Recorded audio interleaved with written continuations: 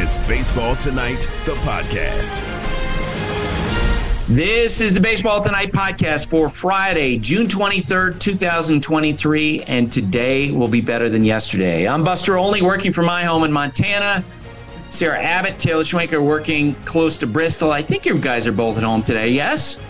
Correct. Foothills of Connecticut. Mm-hmm. Right. Yep. Exactly. Sarah, yeah, same? Yeah, I'm also in the foothills of Connecticut, I think. I don't know. Nice. I actually don't know the logistics of that, but I think I am. Or what would define a foothill, right? I guess.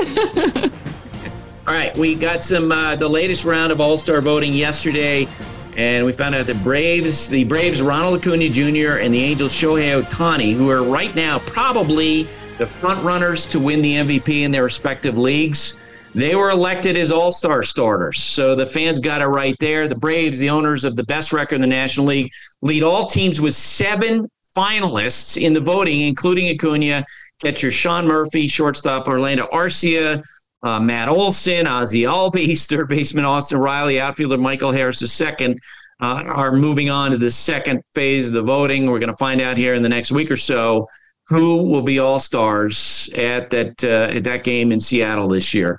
The Braves played the Phillies yesterday, a crazy game. It was 0-0 through 9 innings, and then in the top of the 10th inning, during a Braves rally after they'd taken a 1-0 lead, this happened.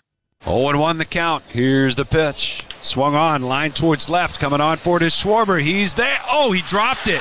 He clanked it. Oh, no, and 2 runs are going to come home and score. Schwarber had gotten there, and it was off his glove.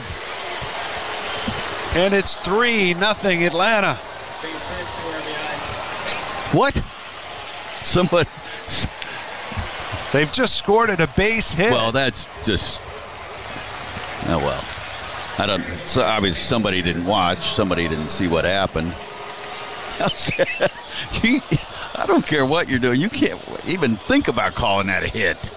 That was the call from Sports Radio 94 WIP. The Braves went on to win 5-1 in that game.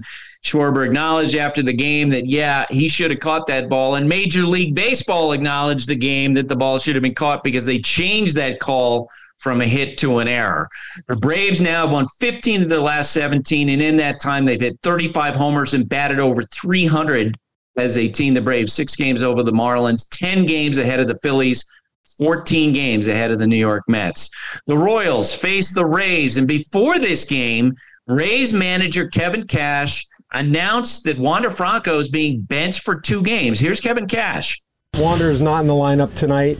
He will not be in the lineup at least through tonight and tomorrow. Wander's a really good kid, really good person. He's a young player that is learning and dealing with the challenges of being a major league player and some of the frustrations that come with it. Over the course of this season, there's been probably multiple times that the way he has handled his frustrations have not been the way that we ask our players to uphold being the best teammate. That being said, we're going to continue to support Wander as he works through this. I'm personally going to. This organization will. This staff will. We know that he's a really good kid and look forward to having him back. Really interesting moment for the Rays, who have been the best team in baseball this year. They have the best record, and yet their best player being benched. And it was interesting during his time speaking to the reporters when Kevin Cash talked about all that. A lot of that, he was staring right into a camera as if he was trying to speak directly to Wander Franco. As I mentioned, they played the Kansas City Royals, arguably the worst team in baseball this year, and Kansas City had a chance to take the lead in the top of the 9th inning. The 1-0 pitch. Melendez bounces it softly up the first base line. Diaz picks it up, shovel to Fairbanks. He can't make the catch. It drops next to him. Melendez is safe. Garcia scores. The Royals take the lead. 6-5 in the top of the 9th inning. That from 610 KCSP, the Royals win 6-5. For the Rays, the biggest concern coming out of the game was Shane McClanahan having to leave with back tightness. Right now, he is arguably the best pitcher in the American League, the best pitcher on the planet. The Rays told reporters after the game that they don't think this is a major deal, but it's something that has been bothering him. The Diamondbacks have been so great this year. They faced the Nationals in Washington yesterday. It was 2-1, top of the 7th inning. Ketel Marte at the plate. Here's the pitch. Swing, high, fly ball deep to right. Thomas back at the track, looks, and that ball is gone. A massive 3-run home run from Ketel Marte, making it 12 on the season. And the Diamondbacks now lead it 5-1. Final score there would be 5-3. That from Arizona Sports 98.7 FM. And during the course of this game, Dave Martinez, the Nationals manager, was ejected after arguing balls and strikes. And it was a colorful performance from Dave Martinez. He got down on his knee and he was pretending he was a catcher, framing up a pitch. He got his money worth in getting ejected. The Twins signed 2015 Cy Young Award winner Dallas Keuchel to a minor league deal. He's been working with Driveline Baseball and trying to increase his velocity, so the Twins adding some depth there. Marlins, Pirates, and Henry Davis, number 1 overall pick a couple of years ago, had a milestone moment in his career. Fly ball deep left field. Did he get it? Did he get it? Clear the deck. Cannonball coming. Oh, Henry. His first big league home run. Jumped on it. Soak it in. That's a swing of the bat that he's never going to forget. You see that smile, well-deserved smile rounding those bases. You know, the Pirates had a 3-1 lead in this game, but you know what? That all went away in the bottom of the 8th. First pitch in the air, fairly deep, right center field. Sawinski's on the run. He's got to watch it go. Garrett Cooper, a 3-run bomb in the bottom of the 8th inning. The Marlins are punishing the Pirates bullpen, and they lead 6-4. That would be the final score. Padres, Giants, and Gary Sanchez blew open the game in the top of the 1st. It was a fly ball, struck pretty well to deep left center field. Back goes Slater. He's at the wall. It's gone!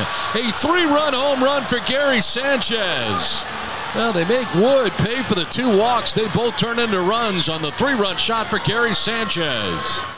On the way to a 10-0 victory. Sanchez hitting .214 with the Padres, but nearly half of his hits are home runs. 7 out of 15. The Mariners blew out the Yankees 10-2 on Thursday night at Yankee Stadium with the help from some back-to-back home runs in the top of the 4th. Pitch, swinging a well-hit ball down the right field line. This one is going to be gone. Goodbye, baseball. Right over the top of the wall in right field down the line. Back-to-back home runs by Teoscar Hernandez. And now Cal Raleigh. 4th home run for the Mariners tonight. Holy smokes, the Mariners have broken the bats wide open. And the Mariners now lead the Yankees 10-0 here in the top of the 4th inning. What a night for the Mariners offense. That from Seattle Sports 710 AM. Twins faced the Red Sox, and Byron Buxton had himself a day. And the pitch, a swing, a high fly ball, left center field and deep. Back it goes, deep it goes, and way out of here. Whoa, above the bullpen area in left center field. That one even deeper from Byron. 2 at-bats and 2 home runs. It is a 5-0 Twins lead. Corey Provis from the Treasure Island Baseball Network, and there were some remarkable numbers with the 2 home runs that Byron Buxton hit. Sarah Lang's going to tell you about that coming up. And on the mound, Joe Ryan was completely dominant, completely in control. This is what it sounded like in the 9th inning. And the pitch, a swing, a pop fly, left field playable. Willie Castro in the sunshine. He calls, he catches, and the Twins win the game, shut out the Red Sox. And Joe Ryan throws his first career complete game shutout and the first complete game shutout by a Twins pitcher in over 5 years. The last Twins pitcher to throw a complete game shutout with 9 strikeouts and no walks was Johan Santana in 2005.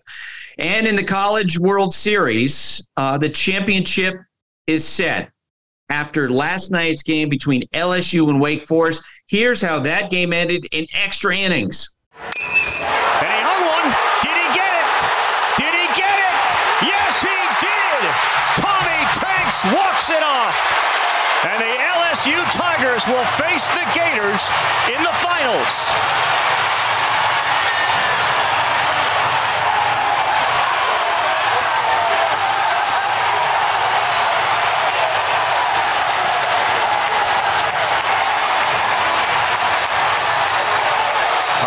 darter, RBIs number 99 and 100 on the season. And Tommy White moves the Tigers into the championship.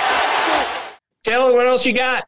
Buster, we got a new episode of the Hoop Collective with Brian Windhorst following the NBA draft last night. He's joined by the Tims, Tim Bontemps and Tim McMahon, to react to everything, including a big Wizards-Warriors trade swapping Chris Paul and Jordan Poole, Boston's culture-changing trade involving Marcus Smart, their favorite draft picks, and some interesting draft day moves that could be a sign of big things to come. Check it out, the Hoop Collective, wherever you're listening to this podcast right now or on YouTube.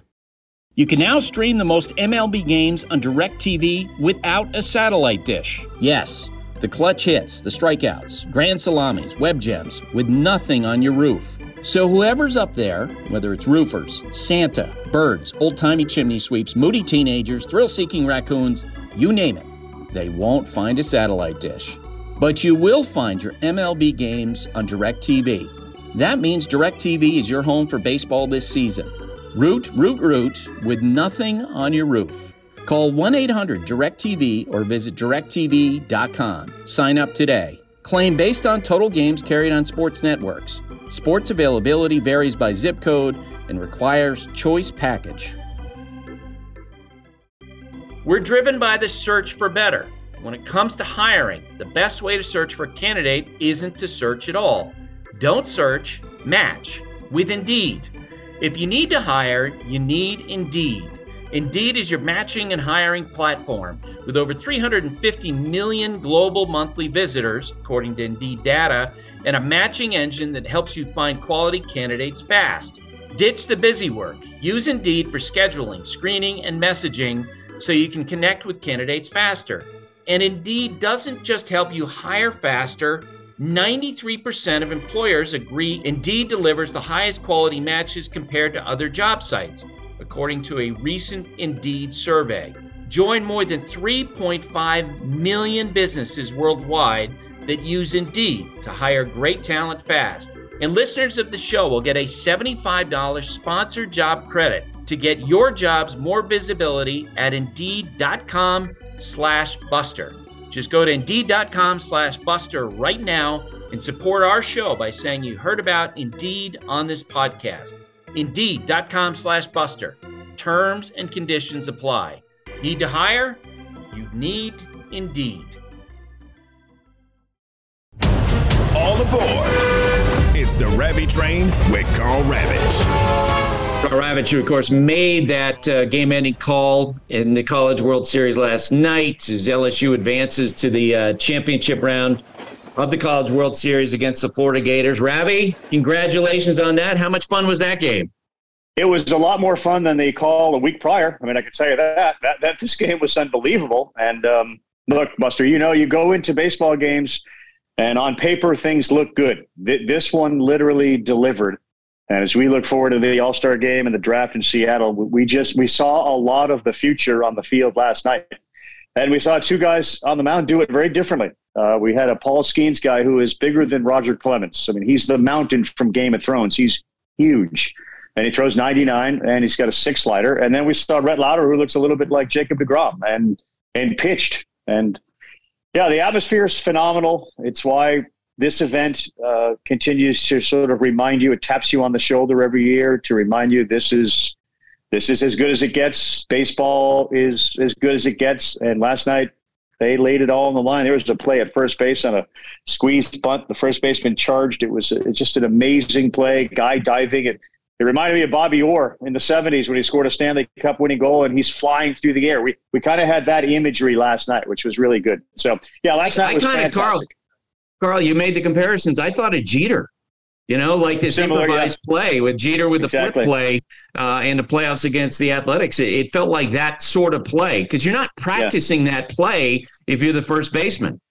No, and you're right, it was an ad-lib play to the extent that you didn't know where the bunt was going to go. Everything in this case had to be perfect. I mean, the bunt was good, but it took a perfect hop to a charging first baseman into his glove, and he flipped it like somebody running the option in college football, and it was beautiful. Jeter had to go find the baseball. This guy knew where the ball was going to generally be.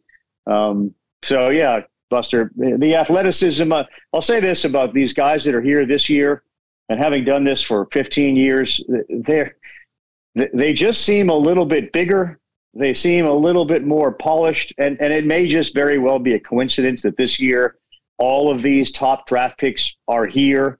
The 3 Golden Spikes finalists are all in the final between the 2 LSU players, Skeens and their center fielder Cruz, and of course this Jack Caglione guy who plays for Florida, who pitches and hits. So, it's kind of a perfect storm, but they're just different. And one other thing that will relate to so much of what we talk about.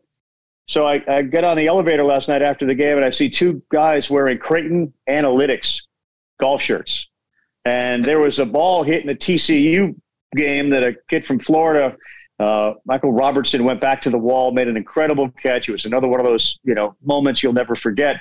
And I said to those guys, because as soon as that game ended, they tweeted out that that ball that was hit should have been a home run. In a sense, all the ingredients minus the wind added up to a 411-foot shot. The wind killed it, allowed him to make the catch. But I said, so you guys are in analytics. Like, how did you end up getting involved with that? And are you going to pursue this in the baseball world? And they're 2 students, or grad students. One of them said, nope, I'm going to medical school. And the other said, no, I'm going to use it in business. And that's the type of people that this sport, has been living with for years, and it continues to infiltrate the game. And they ultimately both said, no, we're doing it because we love baseball. Like, if that doesn't swell your heart, I don't know what does. It was really, really neat. Tell me about, you sign off in the show and you look out on the field and you're seeing players on both teams. I'm curious to see what the feeling was after that game like that. Just sort of like that, because it feels like I'm watching social media and the responses that it was one of those games where someone was going to lose and someone's going to win, but everyone understood after it was over what, in a monumental game that was.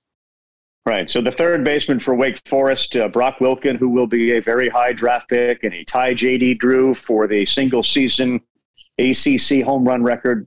I saw that he had tweeted out like this was maybe the greatest game ever, and what a treat it was to be a part of.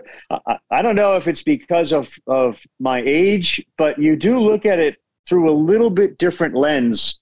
And I see Skeens and Cruz congratulate themselves, on the win, and you realize like somewhere there's a thought bubble like that.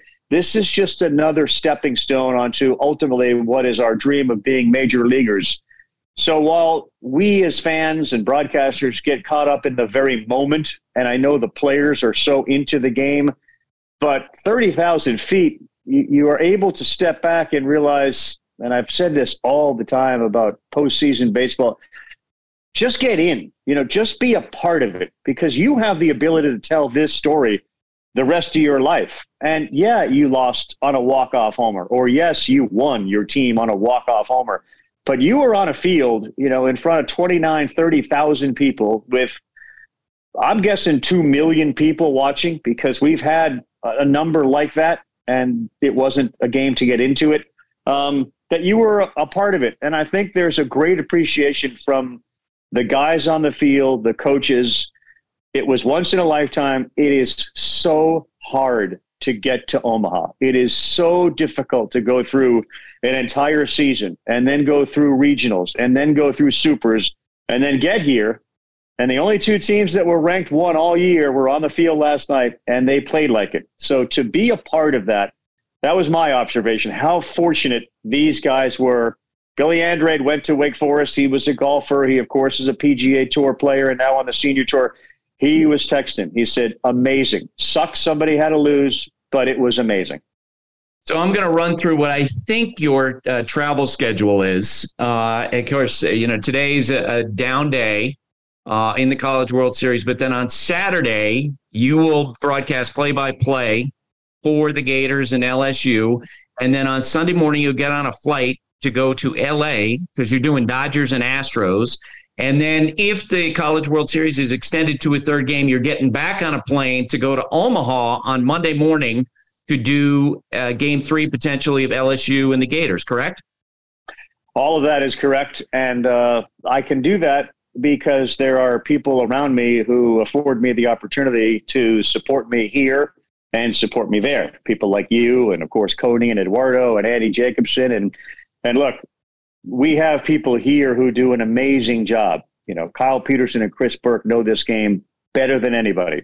Ben McDonald's outstanding. Mike Monaco does a great job. So it's an opportunity that I know how fortunate I am to have, but it doesn't work without being able to depend on, rely on, lean on all those around me. But yeah, I mean, similar to those guys on the field last night, I definitely take stock of how fortunate I am to sit in this seat in the same hotel room. I think we've done this for about 10 years because it's the same hotel room every time. And with all due respect to the great Hilton folks here, nothing's ever changed. Like literally nothing's ever changed.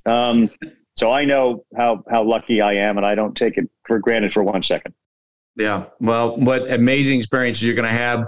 And as I mentioned, we get Dodgers and Astros from Dodger Stadium on Sunday night. Two teams, that have won championships in recent years, the Astros last year, the Dodgers in 2020, that look like they're incredibly vulnerable in this moment, yes. Carl. Yeah. These two teams that we're not taking it for granted that they're both going to be even in the playoffs. I look, we do that animation every week before the game, that cartoon. The cartoon is kind of, it's great to be the Kings, and these teams have been the Kings, but when you wear that crown, people are coming after you, and there are teams coming after these teams. And you look at Texas and the Rangers, they look real. They just don't look like they're going anywhere. Arizona in the West feels like it's legitimate. The Giants are kind of knocking on the door and reminding everybody, he actually has been able to put teams together that do work. What Farhan does in San Francisco to me is a little bit unique, and I know you could speak to it. It seems like a lot of other organizations, and maybe the Red Sox are one example of a team that's trying to do it like San Francisco, and they haven't yet figured out exactly how to do it. Like the Giants, when you look at them, they just don't have the same talent level that other teams do. And yet between Farhan, Gabe, their front office, they got enough really good pitching. They have good enough players, but they're consistently there. Not as good as the Rays as far as wins and losses, but similar. And like they don't go away. It's almost like they're gnats, but they're spelled differently, and they're spelled Giants. They just kind of are there, and that's going to be a challenge for both the Dodgers, for sure, and the Astros. And look, there have been injuries and things, and starting pitching that Yordan Alvarez. So there's a lot of other things that are conspiring now against the two teams that generally are in the playoffs and getting to at least league championship series, if not World Series. Yeah, when we talk about the specific vulnerable parts of these teams, the Dodgers, there's no doubt about it. It's the pitching. We were running through on our Zoom call yesterday about how statistically they're the worst Dodger pitching staff to this date that we've seen since they moved from Brooklyn to Los Angeles, which is striking to hear that. The idea that Clayton Kershaw would lead the Dodgers by far in innings when we're nearing midseason is kind of incredible to me. And on the Astros side, you made reference to it. Yordan Alvarez being out of the lineup is like Aaron Judge being out of the Yankees lineup. Without Alvarez, it looks very different. And I know there's some hope in the Astros organization. He could be back sooner rather than later. But with an oblique injury, they have to be really careful, especially because of the context. Especially because, look, you've got the Astros right now in this absolute steel cage match to make the playoffs in the American League with the Angels, the Yankees, the Orioles. It feels like these two teams that we've almost assumed are going to be in the postseason for the last decade are vulnerable. So which of those teams in your eyes might be in the most trouble? Well, if Buehler and May are not coming back, then I think the Dodgers are in bigger trouble. And there are two teams they have to jump over. I think the Astros are in. And by the way, the Padres are playing better, Carl. And by the way, the two teams that they have to jump in the standings, and the Padres have been playing better. Go ahead. They've been playing much better, and they have more talent than maybe anybody. I think the Astros are in a better position. I think Texas is really good. I think the same way that we've come to depend on, rely on, expect the Astros and Dodgers. Look, Bruce Bochy's there for the first time. They need to show that there is an ability to do this for 162. They certainly have started that way. I love their middle infield. I love their ability to hit. They've been pitching really well. But I still think the Astros have talent. It's amazing when you look at the Dodgers and the two guys I mentioned, have been hurt. When you think about the Astros, and maybe they didn't expect to have Michael Brantley at all, but they certainly expected to have Yordan Alvarez. When you complete these teams, they are going to be in first place or a lot closer to first place than they are. But those are significant injuries. And maybe this year will be the year that we looked at the impact and importance of somebody like Yordan Alvarez or Aaron Judge, middle of the order bats on good teams that are taken out because of injury, and how the rest of the offense cannot consistently get it going. It's incredible to watch the New York Yankees play baseball right now. And it's hard to think that one individual is responsible for kind of an offensive deflating, but that's the case. And yes, Yordan Alvarez is similar. Now, look, the Rangers played without Seager for a while, and they managed to get through it all. So roll. So it's an interesting dynamic. I think Houston's in a better place. All right. So on our call yesterday, because we know the backdrop of the relationship between the fan bases are tied to what happened in 2017 with the sign stealing scandal. And, part of the conversation or Zoom call yesterday was like, well, how do we address that without sort of feeling like we're just trying to dredge up old information? But Rob Manfred gave us the platform to do that, Carl, with his comments this week, where in an interview with Time Magazine, he talked about granting the Astros players immunity was, quote unquote, not his best decision. Manfred said there are some decisions that I would like to have back. I talked to so many people around baseball yesterday who were basically saying, why is Rob bringing this up now? And I can tell you, there are folks in the Dodgers and Astros organizations who are not, and really the Astros created the situation, so why worry about them? But the Dodgers are like, why dredge this up now? And why talk about this now? I feel like Rob's trying to have it both ways, where he ruled one way and then he's trying to cover himself a little bit and say, well, I kind of wish I went the other way. No, just stop talking about it. It's an ugly chapter in baseball history. What'd you think when you saw Rob's quotes? Look, I was surprised. I think people always, look back on decisions and wonder, did I make the right decision? I'm sure it was in response to the question. But I think it's a difficult pill to swallow. I think he is somewhat acknowledging, like, yeah, I may have really, screwed that up. I still look at it, though, as the same as when a team fires a manager, when it's the player's responsibility. I understand punishing the people who may have suggested, let's do this, or come up with the actual blueprint for doing this. And yet the players are the ones that execute it. So the players are the ones that didn't stand up and say, we can't do this. In most cases, I know there were certain individuals who said, I'm not going to be involved with this at all.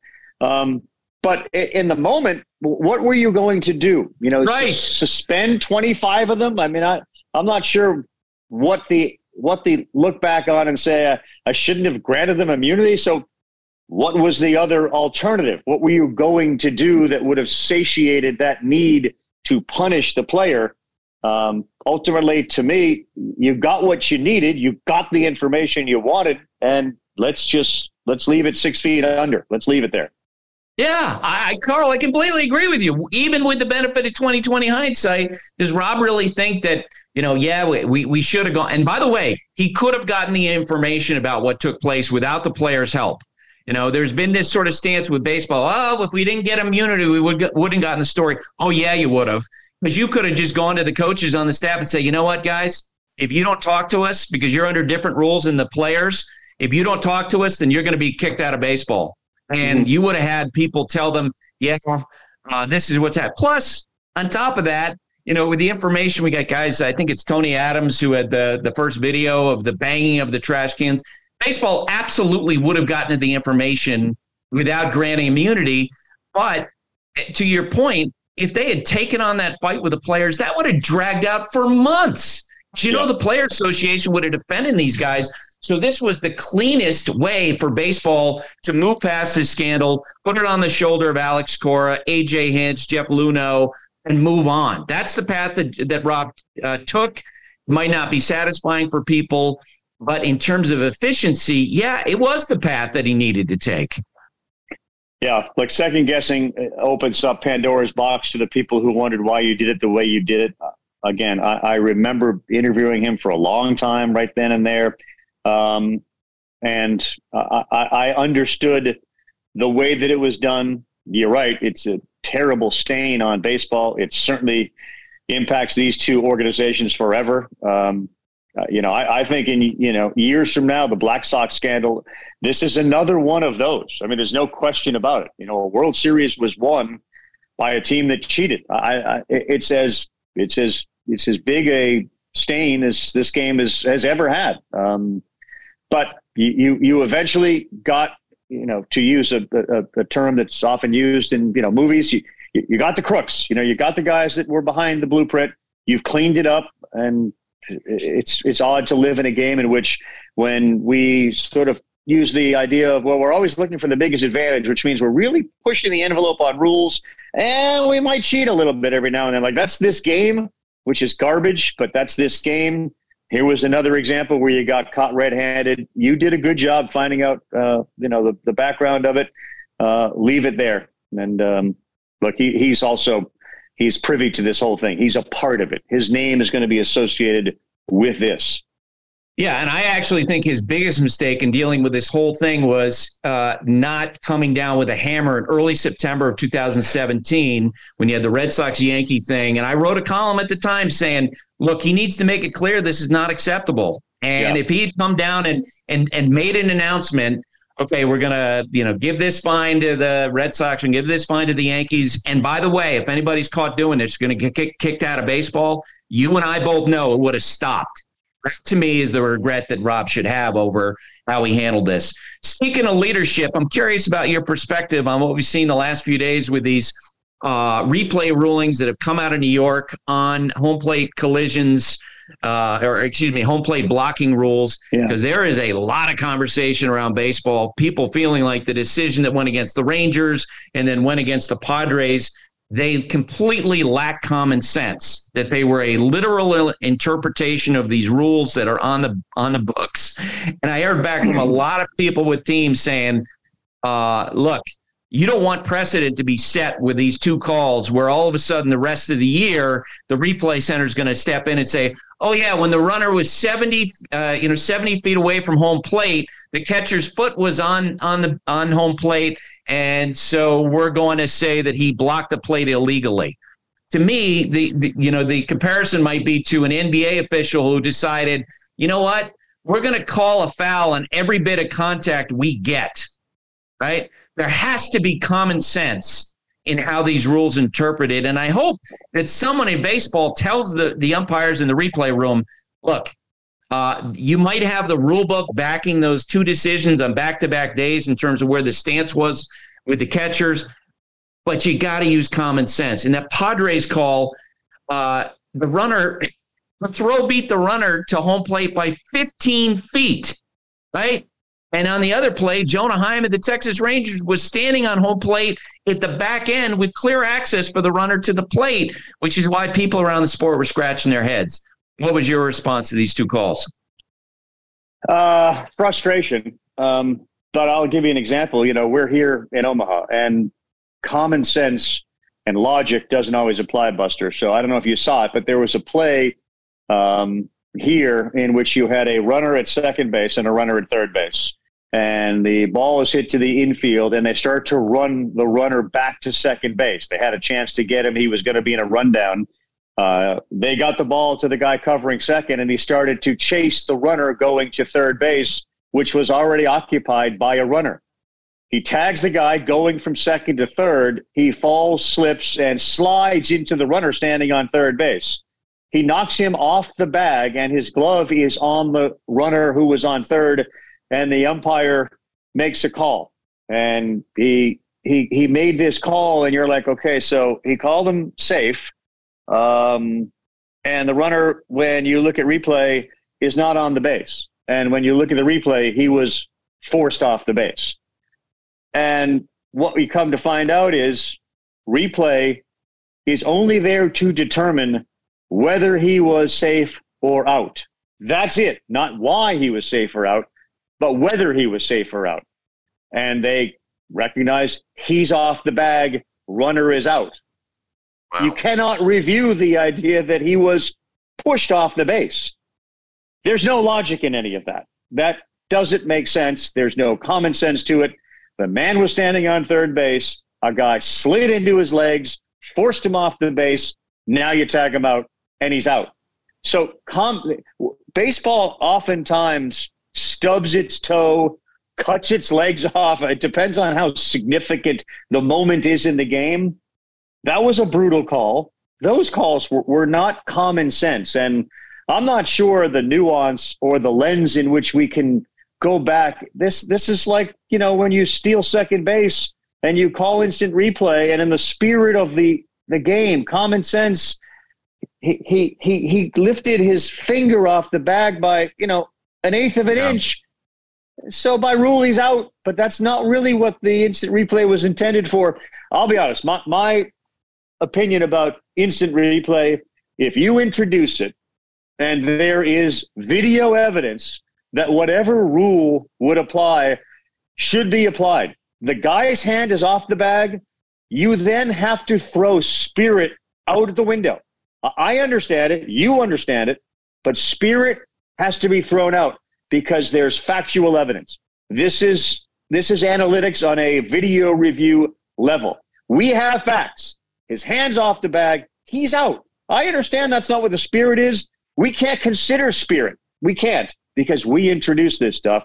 The idea that there's a clear path to home absolutely is what the spirit is. That's the whole rule. If he's got a clear path, we're not blocking home.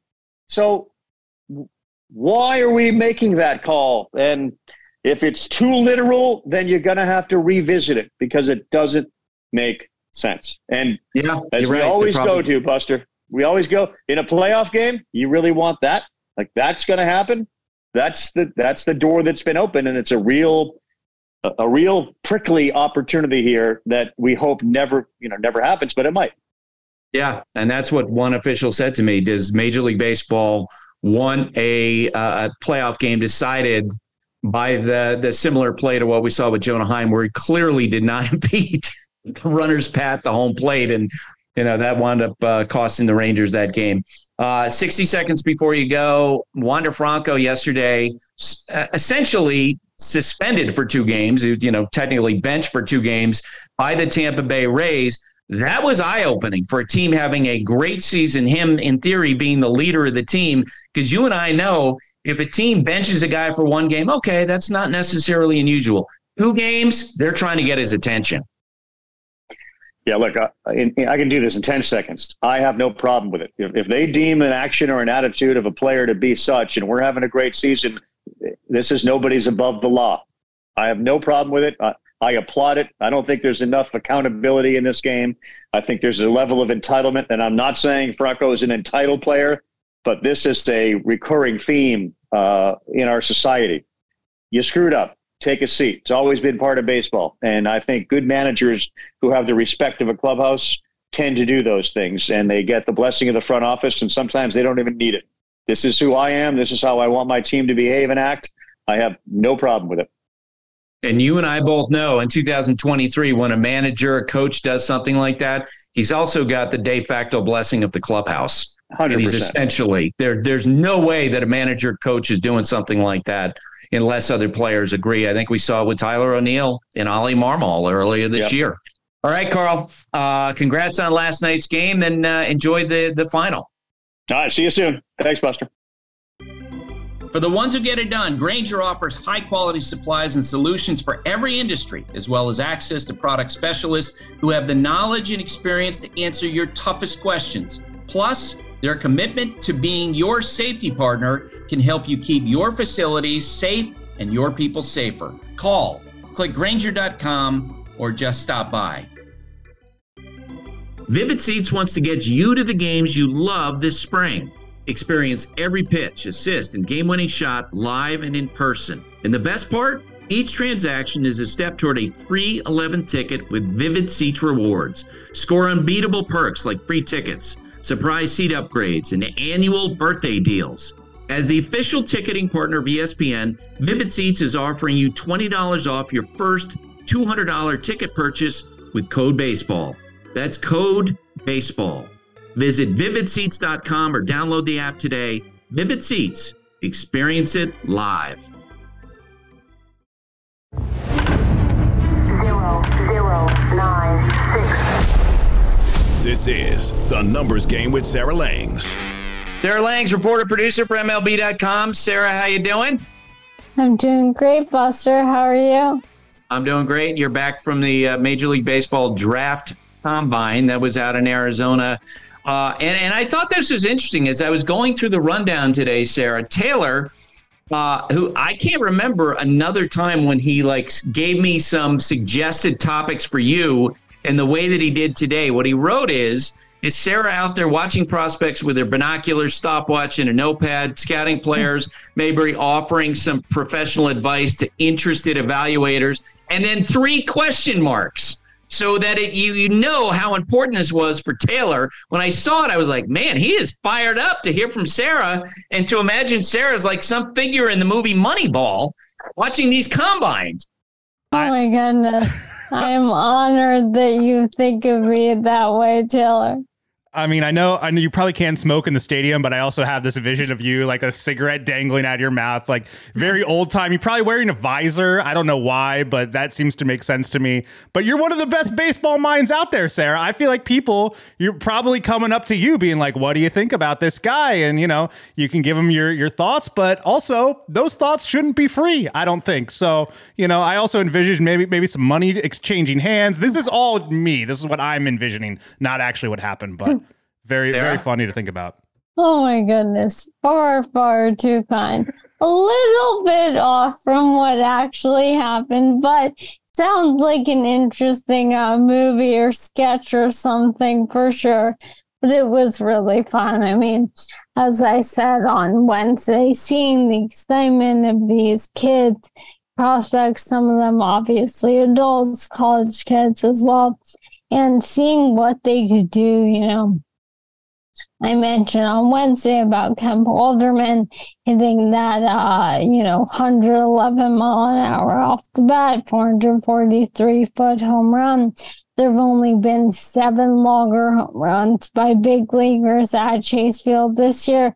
Obviously, we're talking about BP. There's some differences, but a really interesting comparison. And then on Wednesday, something that really stood out was a prospect named Cole Craig. Ripped off, I believe, 3 different throws of 100+ mile an hour. One of them from shortstop, 2 of them from the outfield. I believe he had 102. He also did drills at catcher.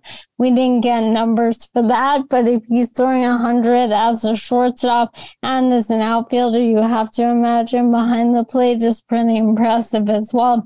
It's really cool to see. I was also really impressed by Deuce Robinson, who was a top football recruit, is going to USC, but he was there wanting to show off what he could do as a baseball player. He came back from, I believe, USC spring camp in order to do this. And what an athlete. It was really interesting. And now I'm excited to watch him play college football too. So just really, really fun event. So many talented draft prospects. And for me, I don't usually have the time during the season to really prep for what to expect from the draft, just because we have 15 games a day and so much going on in MLB. But doing this event the last 3 years, it's really been a good primer for me to get ready for the draft, which I'm really excited for in Seattle. So you've seen the movie Trouble with the Curve, right? Clint Eastwood is the baseball scout. Amy Adams, his daughter, and Clint Eastwood's losing his eyesight as an old baseball scout, and Amy Adams, because she followed him around as a little girl, She could recognize players and she helps them scout. I'm seeing your face. You didn't see that movie? I am not seeing most movies. I feel like we've discussed this. I do know the plot. I've heard of that one because it's a baseball movie, but I am very woefully unlearned on the movie front. Yeah, so despite the fact you just rolled out all the statistics and information, I think that Taylor has a vision of you being like the Clint Eastwood character, right? You know, sucking down brewskis at the end of the day. But I'd say this. I think the odds are that during the combine, you never used the word hitterish. I did not. Taylor, is that what you're trying to say? You're thinking that she's like Clint Eastwood in that movie? Oh, yeah. That's a great comp, Buster. Look at us making movie comps. I mean, baseball comps. It's so much evaluating going on the podcast. It's great. Very nice. All right, let's play the numbers game. Number 3. Number 3 is 8. So we have a really exciting series coming up. Starting tonight between the Braves and Reds. Certainly not one you were circling entering the year. We have the Reds on an 11-game win streak, the Braves on an 8-game win streak. And I was shocked to see this. It is only the 7th time in MLB history that 2 teams will open the series both entering on 8-game win streaks or longer. It happened in 2021 with the Braves and Yankees. And then before that, 1975 with the A's and the White Sox. Before that, 1906 with the Giants and Cubs. Then we have 1901 Pirates and Phillies. And then we go back pre-1900 with the 1889 Reds and the St. Louis Browns. And then the 1884 St. Louis Maroons and the Washington Nationals, of course, not those Nationals. This has been the year of the St. Louis Maroons. I just need to put that out there. We were talking about them with the Rays early in the year, and they're back again. But only the 7th time we've seen 2 teams on win streaks this long facing off. Really, really exciting to see. Number 2. Number 2 is 460. So yesterday, Byron Buxton hit a 466-foot home run and then followed it up with a 465-foot home run. And if anyone was not keeping up, I'm going to just preface now, they were at home, they were not at Coors Field, if that's your next question. He became the first player with 2 460-foot home runs in a game tracked by Statcast, which goes back to 2015. We know he has that power when he's healthy, when he's all there. It's really exciting to see, but you never know what's going to happen on a small slate Thursday. We got Byron Buxton, 2 460-foot home runs. Number 1. Number 1 is 10. So on Wednesday, Shohei Ohtani had, I believe, 12 strikeouts. That was his 15th game with at least 10 since the start of last season. That's 4 more than anyone else in the majors in that span. He's also hit 58 home runs in that same span where he has racked up 15 games with 10 strikeouts. And just as a little summary, he currently leads the majors in OPS, slugging, home runs, tied for the RBI lead, and he leads an opponent batting average. He's 3rd in strikeouts as a pitcher. He's doing things we haven't seen. He's 1-upping what he did last year. It's absolutely incredible. All right. I want to ask you first about your guy, Mookie Betts, announcing that if he gets voted to the All-Star team, he's going to be in the Home Run Derby. It's pretty much a fait accompli. That's going to happen. When I heard that, I thought, that's awesome that Mookie's doing it. And my second thought was like, there's no way he can win. Like I saw Alex Bregman when the year he did it, those moderate sized guys. I'm going to talk to Mookie about this weekend. Those guys who are not big thumpers and can't hit the ball out when they don't hit it clean. I think they have a big advantage in this event. What did you think when you heard Mookie's doing this?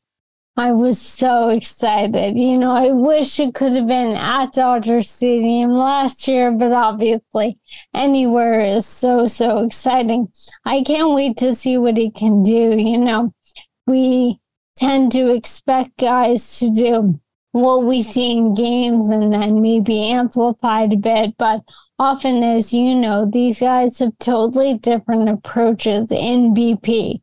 So I'm really excited to see what he can bring to the table, and it's just going to be so much fun. He's so much fun. I can't wait for all of the lead up. Hopefully his daughter will be there running around on the field. That's my favorite part of the Derby, all the little kids out there. So I'm really excited. I mean, Mookie Betts doing this is so good for the game. I really am for that. Yeah, Aaron Judge won the Derby, in 2006-17, and he's 6'7" and 282 pounds. And Mookie Betts is 5'9" plus, I think, maybe a little bit over that. I never forget John Farrell, the former Red Sox manager, telling me that when Mookie was coming through minor leagues, he always heard, wow, Mookie Betts, boy, he's got power. Man, Mookie Betts is mashing the ball. And he just heard his name a million times. And then he showed up the next spring training for an exhibition game. And John Farrell looked at Mookie at 5'9", was like, that's Mookie Betts? Really? He couldn't believe it. So it'll be fun. And I love the fact that he's trying. You're right. It'll be great for baseball that, players of all sizes will be in the Derby this year. Before you go, we have Dodgers, Astros this weekend. I asked Karl Ravech the question, which of these traditional powers in their respective leagues is more vulnerable in your eyes in terms of making the playoffs, Dodgers or Astros? It's a really good question. I mean, right now, they're both more vulnerable than we've seen in a while. I am really believing in the Diamondbacks right now. So I feel like I might go with the Dodgers just because of the bullpen issues. But I guess if we're doing math, and again, we kind of did this with the Braves last week, the Astros probably have a tougher path, even with the wild cards in that league. So maybe it's the Astros in terms of making it. But I think the team-wise, I'm a little more concerned about the Dodgers. All right, Sarah. Well, good to talk with you as always. We'll talk to you next week. Thanks so much for having me, Buster. Todd Radom is the chief executive of our weekly quiz. He's a graphic artist whose work can be seen at ball fields all across America, all around the world, or you can go to his website, toddradom.com. Todd, how you doing? Good morning, Buster. I'm good. How are you? I'm doing okay. It feels like we're spanning the globe from this little office here today because we talked to Karl Ravech, who, on one day he's in Omaha and then he's going to go to Los Angeles. He's going back to Omaha. We know that we have the weekend series between the Cubs and the Cardinals in London. Announcements about different different ball games in different parts of the country, like in Alabama. We had the Field of Dreams game in recent years, which leads me to this question. If you could put a ball game, major league game, in one town, in one city, anywhere in the world where it hasn't been before, where would that be? Wow, Buster, this is a great question. And I've got a couple of things that immediately come to mind.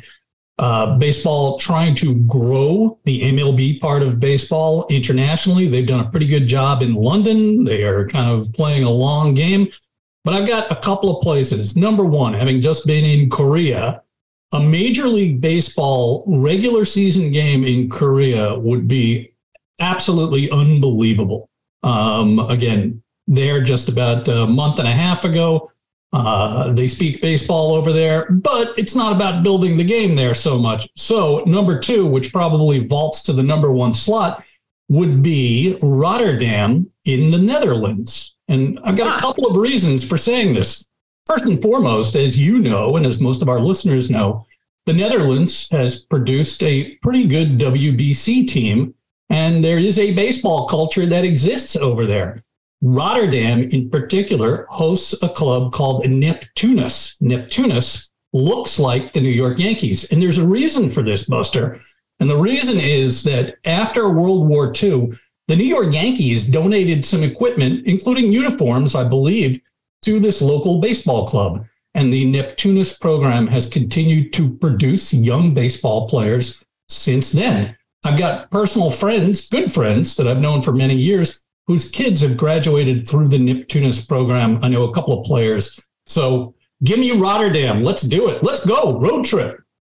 Okay, how about the military base, our military base in Germany? You know, I did the game, was part of the broadcast at Fort Bragg, since named Fort Liberty in North Carolina. I thought that was phenomenal. And to see the response of the servicemen there was tremendous. And it would be pretty cool to bring, you know, a couple of game series to our military base in Germany. That would be a lot of fun. Does that make sense?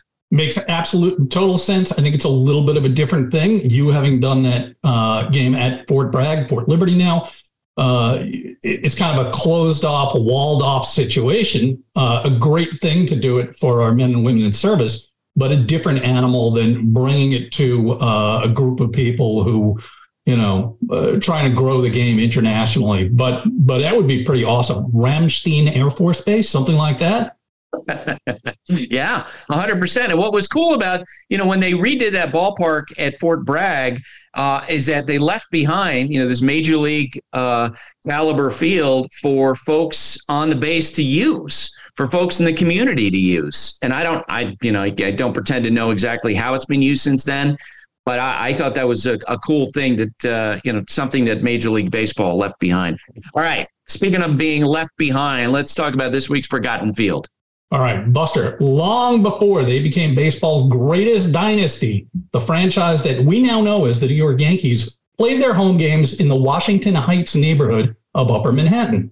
Officially known as American League Park, their ballpark was commonly referred to as Hilltop Park, owing to its location on the west side of Broadway between 165th and 168th Streets, one of Manhattan's highest points. In an era when many teams still didn't have official nicknames, this club became known as the Highlanders, partly because of their ballpark's location. The New York franchise was hastily put together, rising from the ashes of what was previously the Baltimore Orioles. Team owners looked at a variety of potential playing sites, including Flushing, Queens, not far from today's Citi Field, as well as several sites in Harlem and the Astor Estate at 161st Street and Jerome Avenue in the Bronx, the future site of Yankee Stadium. But they entered into a 10-year lease with the New York Institute for the Blind and got to work.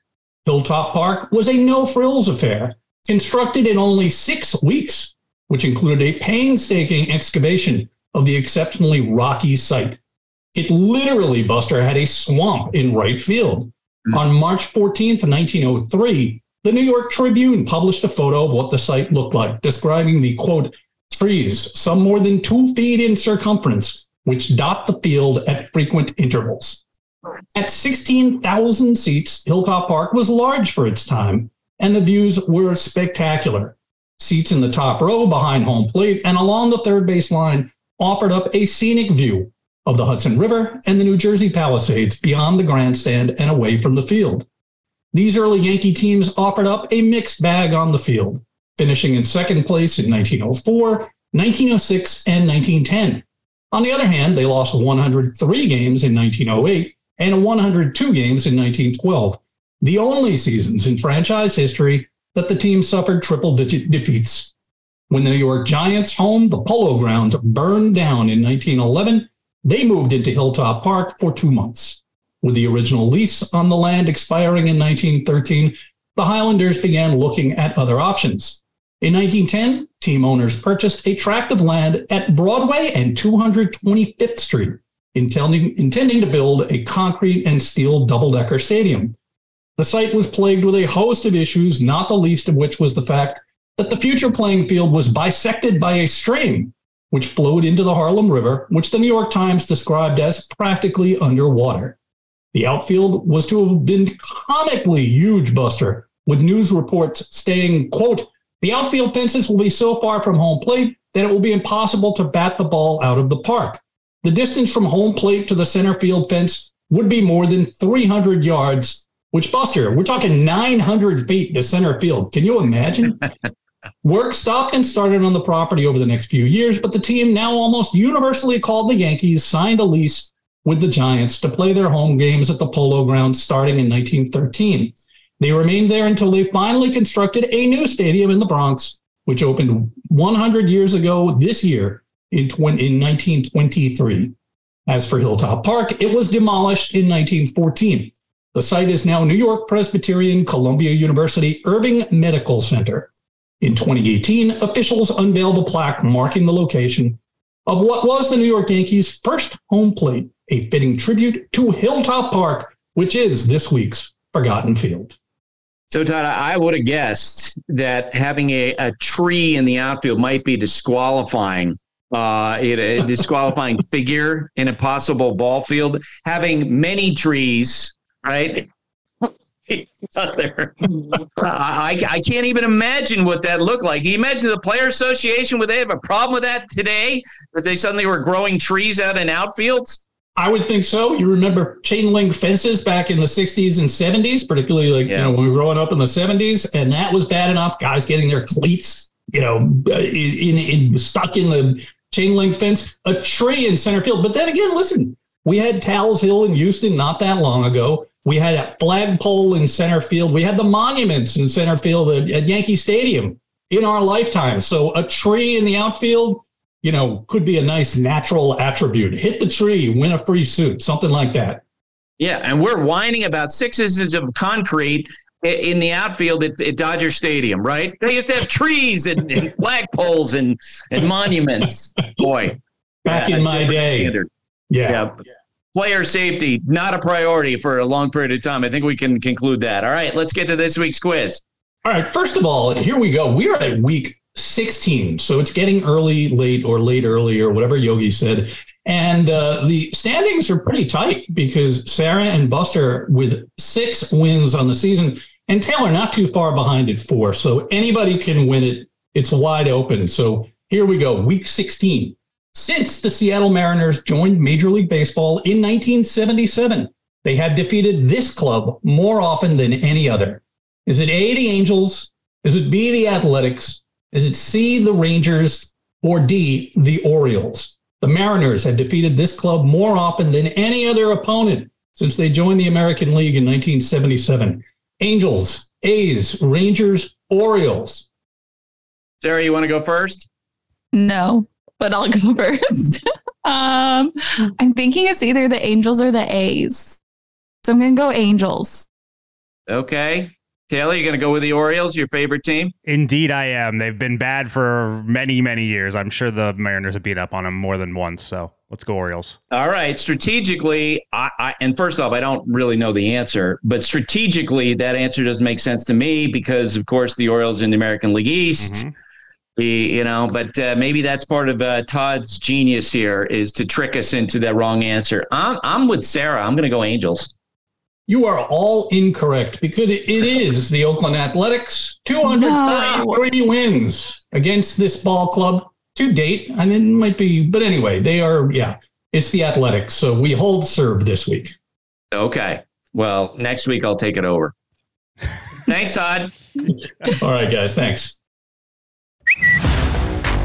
Bleacher Tweets. Alrighty, Buster. Bleacher Tweets for a Friday. Hillel Armbarn Creef writes in first. I think Armbarn is a cute name, nothing to do with PETA. Thanks for clearing that up, Hillel. Second, with the Central Division in both leagues being so weak, is this what will drive baseball to a different format? What would be stopping them? Yeah, I think this goes in ebbs and flows. Generally, when you're talking about the two divisions in the Central and the West, sometimes you get weaker divisions out there. I mean, typically the American League East is always strong. And I think that the realignment that we're going to see is going to happen with 2 expansion teams. It's pretty much locked in stone. I think you're going to see 8 divisions of 4 teams like you have in the NFL. There you go. Chris Trenton at CTren2316 writes in, with the Rockies out of it and most likely being sellers, could the Yankees consider Chris Bryant for some outfield and offensive help? He has a relationship with Rizzo and knows how to play in big games for a big market team. Chris, I like how you're thinking because I do agree with you that the Yankees need help. but I think there's no chance they trade for Chris Bryant because he's owed a lot of money. At the time, we talked about this at the time he signed with the Rockies. People with other teams were befuddled by the Rockies' decision to invest that much money in him because it's been a while since he's been an elite player. So no, that's not going to happen. I remember those conversations. You don't hear a lot about Chris Bryant these days. Nope. Michael Taslitz with the last one of the week. The calendar is quickly stacking up against the Padres. They are 8.5 games behind the Diamondbacks and 5 games out of the wild card race. Can management trade those big contracts for prospects to try and salvage something from the season? What value could they get back? Yeah, I think if they would trade somebody, the most likely guy would be Juan Soto, who's not signed to a long-term deal. He's a free agent after next year. But look, 5 games out in the wild card race, that's hardly something that you can't overcome. I keep on bringing up the examples in recent seasons in Major League Baseball. 2019, the Nationals looked terrible this time of year. The Phillies in 2022, the Braves in 2021. The Braves are barely a 500 team in 2021 about now, and they wound up winning the World Series. So I still think there's time for the Padres to come back, and they are playing much better of late. Juan Soto on fire right now. A lot of fun to watch, at least. There you go. Bleacher Tweets, #Bleacher Tweets over the weekend. We will be back on Monday. That's it for today. That's it for this week. My thanks to Ravi, Sarah, Todd, Sarah, and Taylor. Have a great day, everybody. Thanks for listening. Stay safe. And remember, hate and inequality based on skin color is something we need to fight against every single day. And now, 2 pigeons bemoaning the fact you can stream DirecTV satellite-free. You see this? A family watching baseball on DirecTV with no satellite dish in sight. Let's heckle them. You call that changing the channel? Choke up on the remote, buddy. I hope getting all these games on DirecTV makes up for your mother not pre-chewing your sunflower seeds. DirecTV has the most MLB games. Call 1-800-DirecTV. Claim based on total games carried on sports networks. Sports availability varies by zip code and requires choice package. Terms and restrictions apply.